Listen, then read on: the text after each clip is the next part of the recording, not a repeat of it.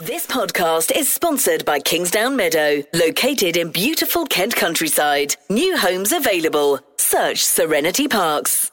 Kent Online News. News you can trust. This is the Kent Online Podcast. Nicola Everett. Hello, thanks ever so much for downloading today's episode. It's Wednesday, March the 10th, and our top story is that a serving Metropolitan police officer has been arrested in Kent on suspicion of murder following the disappearance of Sarah Everard. 33-year-old Sarah was last seen in Clapham in London a week ago when she left a friend's house. The marketing executive was walking home to Brixton, a journey that should have taken around 50 minutes. She was reported missing by her boyfriend the following day, and the Met Police issued an appeal and CCTV image of Sarah 2 days later. Late last night, an officer was arrested in Deal in connection with the disappearance. A woman was also detained on suspicion of assisting an offender. Assistant Commissioner Nick Fgrave made a statement this morning. Yesterday evening, officers arrested a serving Metropolitan police officer at an address in Kent in connection with the disappearance of Sarah Everard. This man was taken into custody and remains in custody at a London police station. Our inquiries suggest that this officer was not on duty at the time of Sarah's disappearance. At the same time and at the same location, a woman was also arrested on suspicion of assisting an offender. She was also taken into custody and remains so at a London police station as I speak. This is a serious and significant development in our search for Sarah, and the fact that the man who's been arrested is a serving Metropolitan police officer is both shocking and deeply disturbing. I recognise the significant concern this will cause. It's really important that the investigation team are given the space and time to find Sarah, and they're working at all speed to do so. I would also like to thank all members of the public who have come forward since we made our appeal to give information. Every piece of information is important to us, and I would reissue that request now that anyone who thinks they may know anything about Sarah's disappearance to come forward. As a father myself of 4 young women, I can only imagine the anguish that Sarah's family are feeling at this very, very difficult time. And my thoughts and prayers and those of the entire organisation are with them now. Not long after that statement was made, police set up a tent outside a property in Freeman's Way in Deal, and a car was removed from the driveway.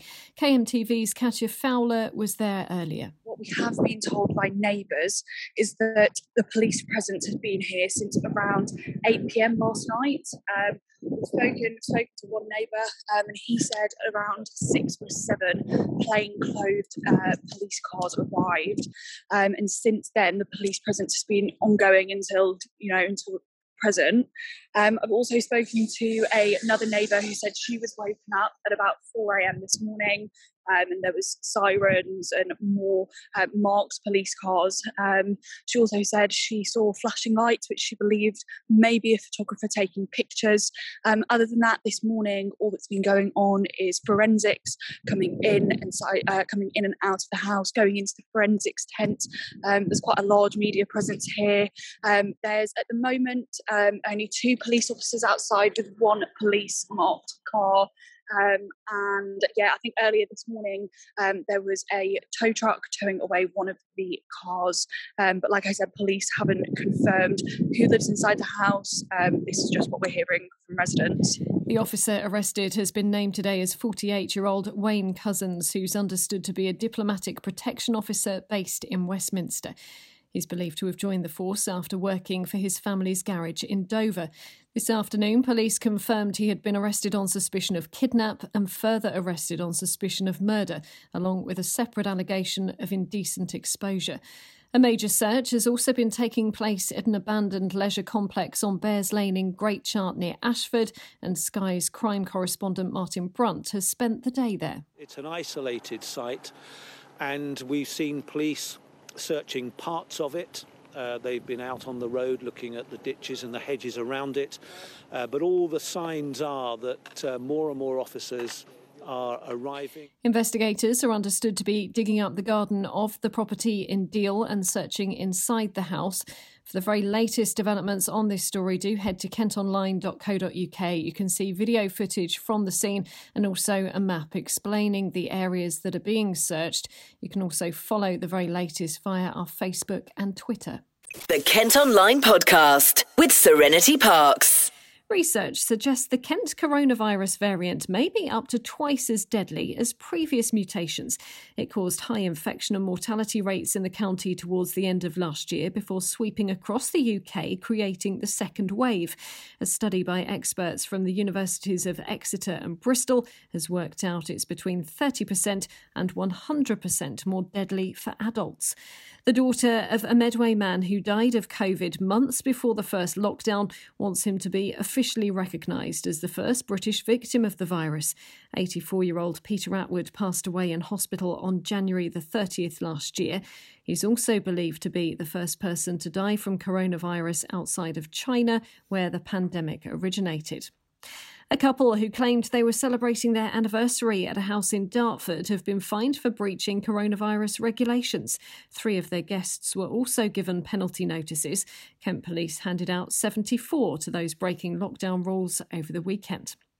Now, a bridal shop owner in Deal has described having her company's Instagram hacked as being like burgled in front of her eyes. Jessica McKeegan clicked on a message supposedly from the social media company and was then asked to pay a €150 ransom to get her account back. She runs Bridal Boutique of Jewels and had been using the platform to connect with customers during the pandemic. The hack lost her 6,000 followers. Jessica's been telling the Kent Online Podcast more about what happened. I received a message from Instagram. It said it was from Instagram, actually, within my Instagram messaging. And it said I'd carried out copyright and I'd used an image that I shouldn't have used and that I need to report it and discuss why I've used this image. And normally, I would never, ever use anyone's images or anything. I always credit people or tag people or, credit the photographer.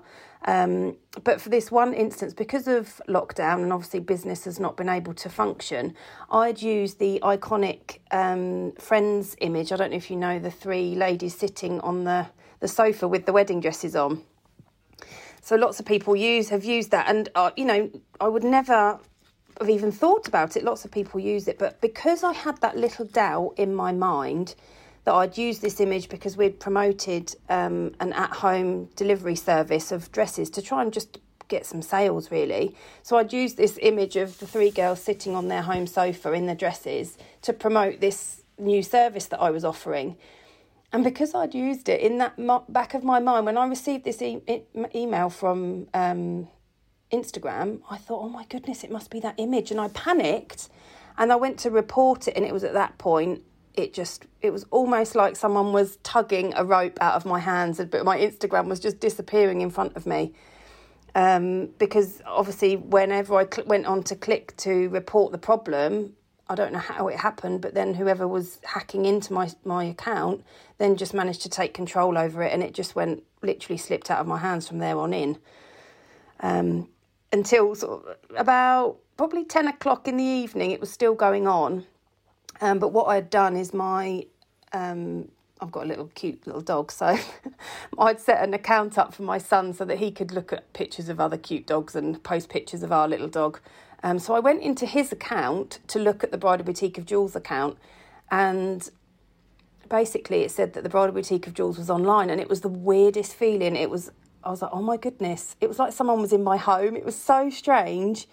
And then I sent back, you've seen the screenshots, obviously. I said that it was online and I sent, please can I have my account back? And then it said the Bridal Boutique of Jewels is typing. Well, my heart was pounding. It was absolutely awful. I felt like I was being burgled right in front of my face.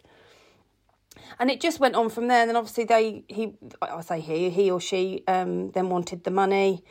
And then I then started getting emails through to my actual emails, the shop email system.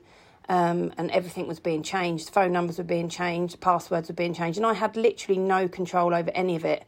And then he wiped all my other accounts, so I couldn't even then access it from the dog's account. She's now calling on the company to take more action against hackers. Kent Online News. A man who attacked two men with a knife during an argument in Maidstone has been jailed for 9 years.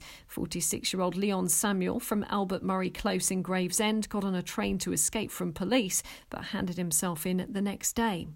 There's anger today over plans to turn a former car showroom in Canterbury into a student reception area instead of shops or a restaurant. Developers have U-turned on proposals for the old Barrett site in the city and now want to use it as part of new student flats. Kent's Crime Commissioner has revealed how he was attacked while working in a shop and is backing calls for offenders to get tougher sentences. Matthew Scotts told the podcast he was kicked and punched by a group who were out to cause trouble. He's spoken out as Union Usdaw say 8 in 10 shop workers claim abuse has got worse during the pandemic. It can have long impacts upon anybody who's abused. I mean, I was a shop worker once, and I was assaulted during my work. On my way to work, I was assaulted outside the shop. So I know exactly what it's like for people, and that's why I think it's really important that we work with councils and businesses and the police to protect shop workers. Oh, that's awful. So you've got first-hand experience, and that's really terrible. Yeah, and all I was trying to do, it was go to work. There were people who were causing trouble out the front, and they decided that what they wanted to do was kick and punch me. So I know exactly what it's like sometimes when people decide that that's what they want to do. But the key thing is now is putting that into practice. So I've been really keen to recruit more police, particularly in our town centres, so that they can go out and support shop workers in different retail and other settings. Some councils have done some good work, like Dartford and Dover, investing in their CCTV networks. And my hope is that the courts will increase the sentences being given to some of these people who are assaulting shop workers too. So my own experience means that I'm dedicated to making sure that we support our shop workers. Yeah, absolutely. And I've seen a few stories where people have got aggressive or violent after being asked to wear face coverings in shops. Is that something that you've noticed? And is there anything that can be done about that? Is it a case of increasing the messaging or just sort of cracking down on it, like you said, with policing and CCTV? Yeah, I think when it comes to face masks, we all have a role to play. We have to take individual responsibility for doing that. And I think on the whole, the vast majority of people have done. And the police will work with the retailers and other shops to make sure that message gets home. We continue to, through Kent Police, put those messages out there. But ultimately, there are some people who are just so ignorant that they wish to just go against the rules. And my hope is that after they've been encouraged to put their mask on or told to leave the store, that enforcement will be swiftly followed afterwards. And we've seen in recent weeks and months that Kent Police have been more proactive in that respect, not just on face coverings, but also groups of people gathering. And do you think there's enough protection legally for shop workers during the pandemic, or do you think there should be, like you mentioned, greater punishments for people who assault them? Yeah, and I think that's where the problem really lies, is that in too many circumstances, they're not getting sufficient sentences for causing harm to shop workers, to nurses, firefighters, or the police. That's why the government's announced today that they're doubling the sentence for people who assault emergency workers. And I hope that they will have a look at the sentencing guidelines for those who are assaulting other people on our front line during this pandemic, particularly shop workers, so they feel that they get protection not just from the police and from the local authority and their company, but also from the courts as well. The government's being urged to create a new statutory offence of assaulting, threatening or abusing a retail worker. We're being warned the strong winds we've got at the moment could cause even more disruption in Kent. A yellow weather warning is in place from tonight until tomorrow afternoon. The Met Office say gusts of up to 70 miles per hour and heavy rain could cause travel delays and power cuts. We've already heard of some ferry services across the Channel being disrupted. The huge Saga office block in Folkestone has been sold. It's not clear how much the buyer paid for Bouverie House or what they plan to do with it just yet, but the agent had suggested it could be used for flats in the future. And work is underway to transform one of Britain's oldest hospitals in Medway into homes. St Bartholomew's in Rochester is being converted into 150 properties as part of a £1.4 million scheme. Plans were approved last April, despite fears over the loss of local history. Kent Online Sport. Football, and it was a disappointing defeat for Gillingham last night in League One. They were unable to recover after conceding an early penalty to Fleetwood Town and lost 1-0. Gills boss Steve Evans spoke to us after the game, and he wasn't happy with his players' performance or the referee. First half really poor. I don't think they're any better, but they get a penalty in 45 seconds, which is simply let everyone judge at home. At any point me going on about a referee who's absolutely pathetic to me. He's really, really poor. He's really, really poor. I don't really know the guy. I've just spoke to the head of referees who says he'll look at the penalty. But we went at it first half. We were poor. Players showing for me a lack of effort, lack of desire, lack of willingness to work hard. When in the second half time, Jack could be struggling a little bit. He's one of the better performers, to be fair, but he struggled a little bit. We made a change. Listen, I think second half we certainly deserved to equalise if, we're getting a couple of sloppy things away near the end. We was chasing and Jack's got sloppy, Jack Tucker. But in fairness, we have a penalty ourselves. I think Connor Ogilvy's dragged to the ground. I think sure Connor's taken out inside the box, just inside the box, but he's taken out. We'll go away as a later trip. We're really disappointed. It was a big chance to come here and win. It makes it a real uphill task when the referee does that to you. The result means Gillingham have slipped to 13th in the League One table as they prepare to travel to Swindon Town at the weekend. Well, that's all for today. Thanks ever so much for listening. Don't forget you can subscribe to the IM News app to access all KM Group newspapers. To do that, just head to subsaver.co.uk. News you can trust. This is the Kent Online Podcast. This podcast is sponsored by Kingsdown Meadow, located in beautiful Kent countryside. New homes available. Search Serenity Parks.